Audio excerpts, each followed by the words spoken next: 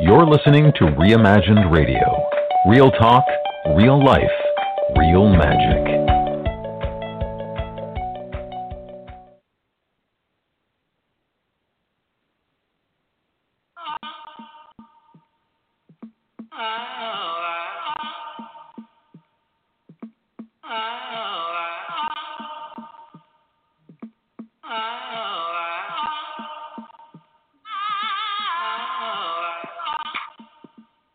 Welcome to Love, Life, and Law of Attraction, the show that is all about helping you find the love you want in your life and loving the life you have right now.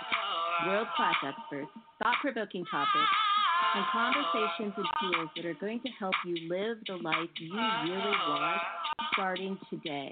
So pour yourself a cup of tea, have a seat, and get ready to join Love, Life, and Law of Attraction.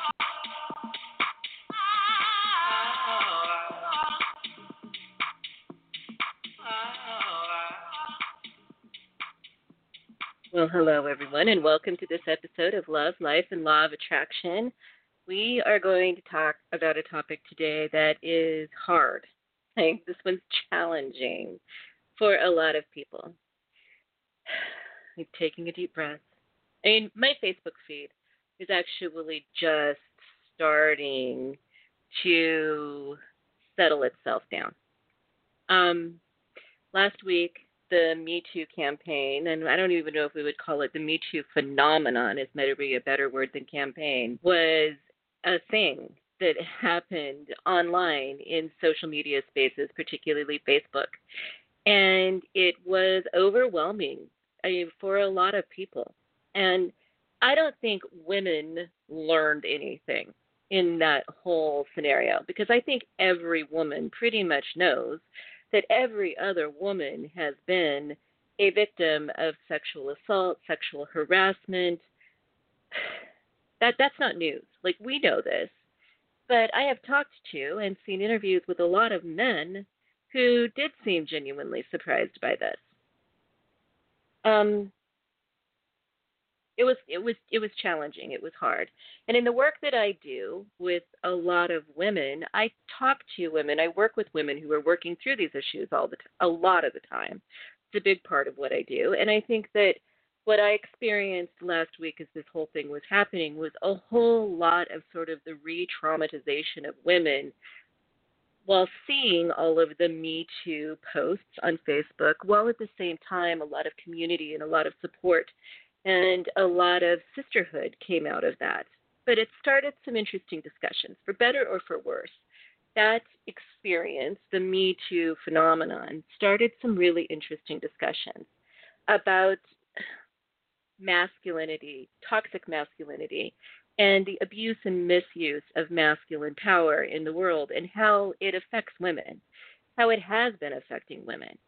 What rose to the top for me, I think more than anything else, is that what we have to be grateful for is that we have found a collective voice, and it is safe to talk about these things in the world.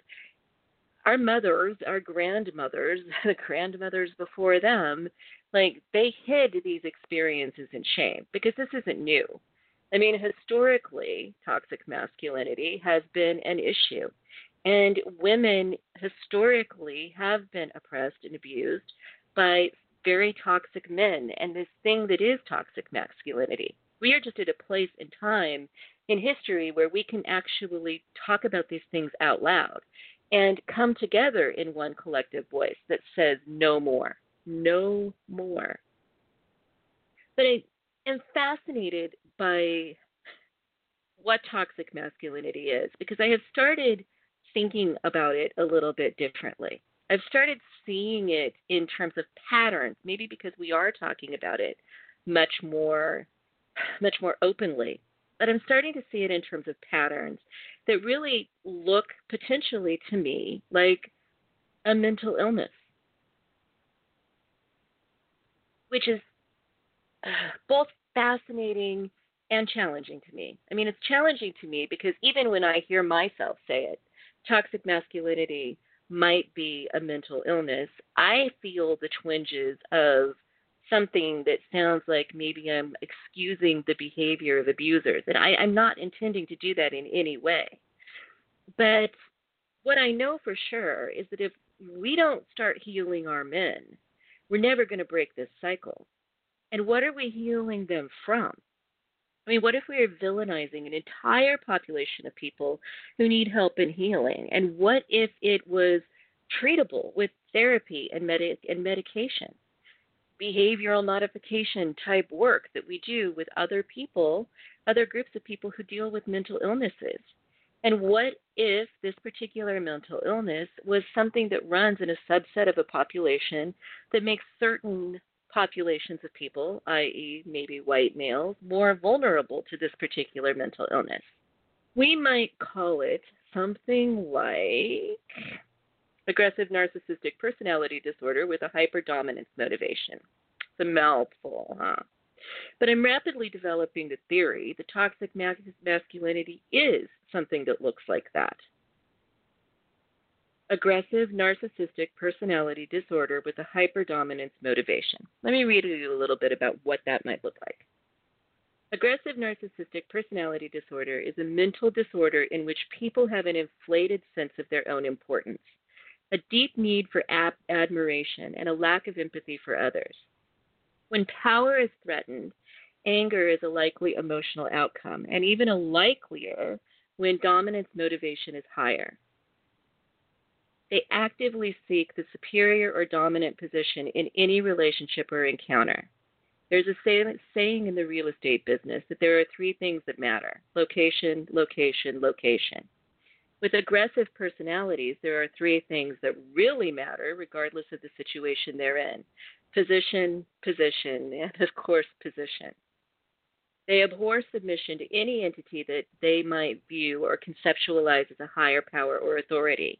However, they're comfortable in power structures that support their views and beliefs. They are fundamentally at war with anything that stands in their way, or their unrestrained pursuit of desires. That often means that rules, dictates, and expectations of society aren't important to them.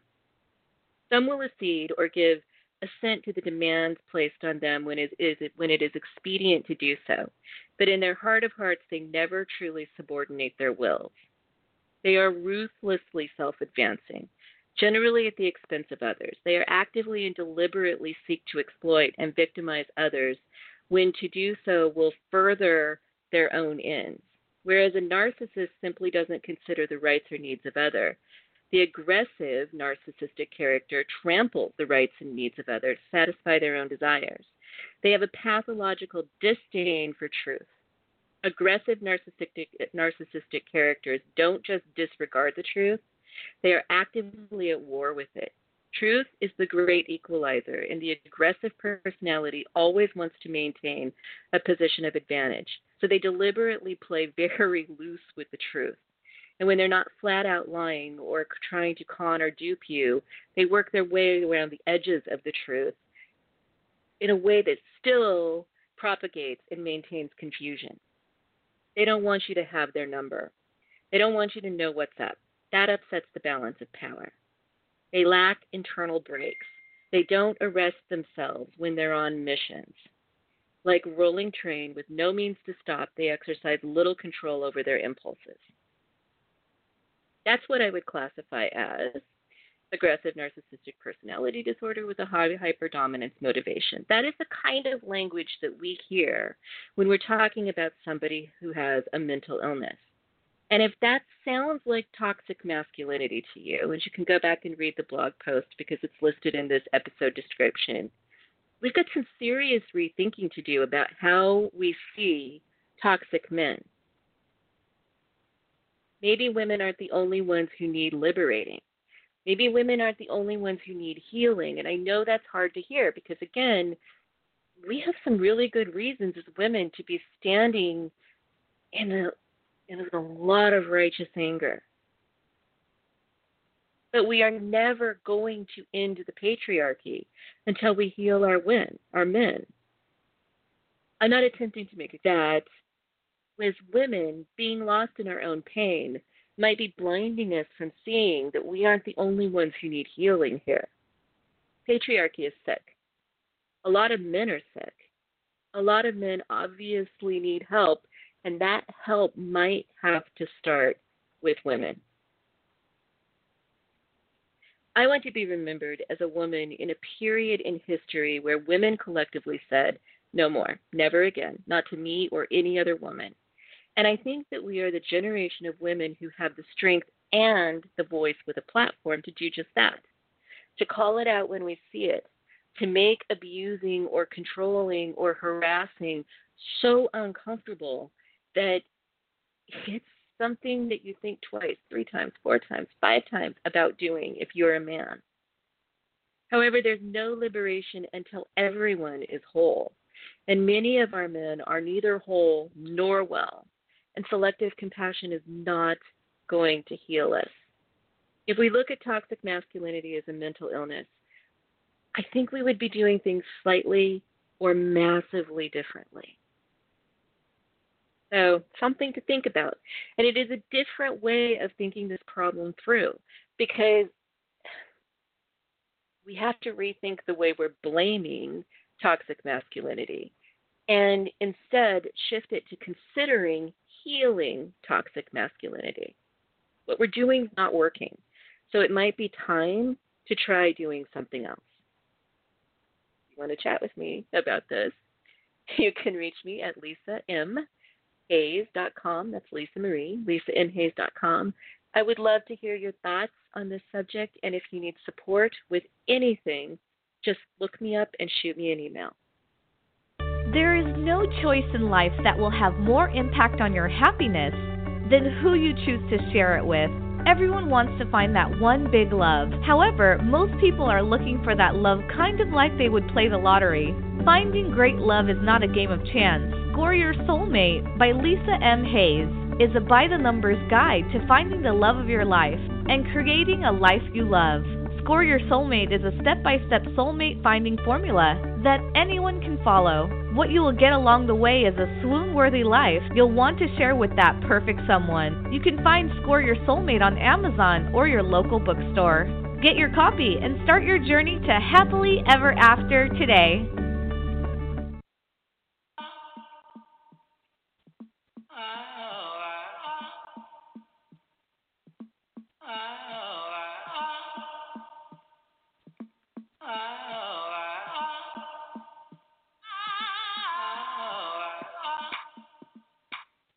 Thank you for joining us on Love, Life, and Law of Attraction.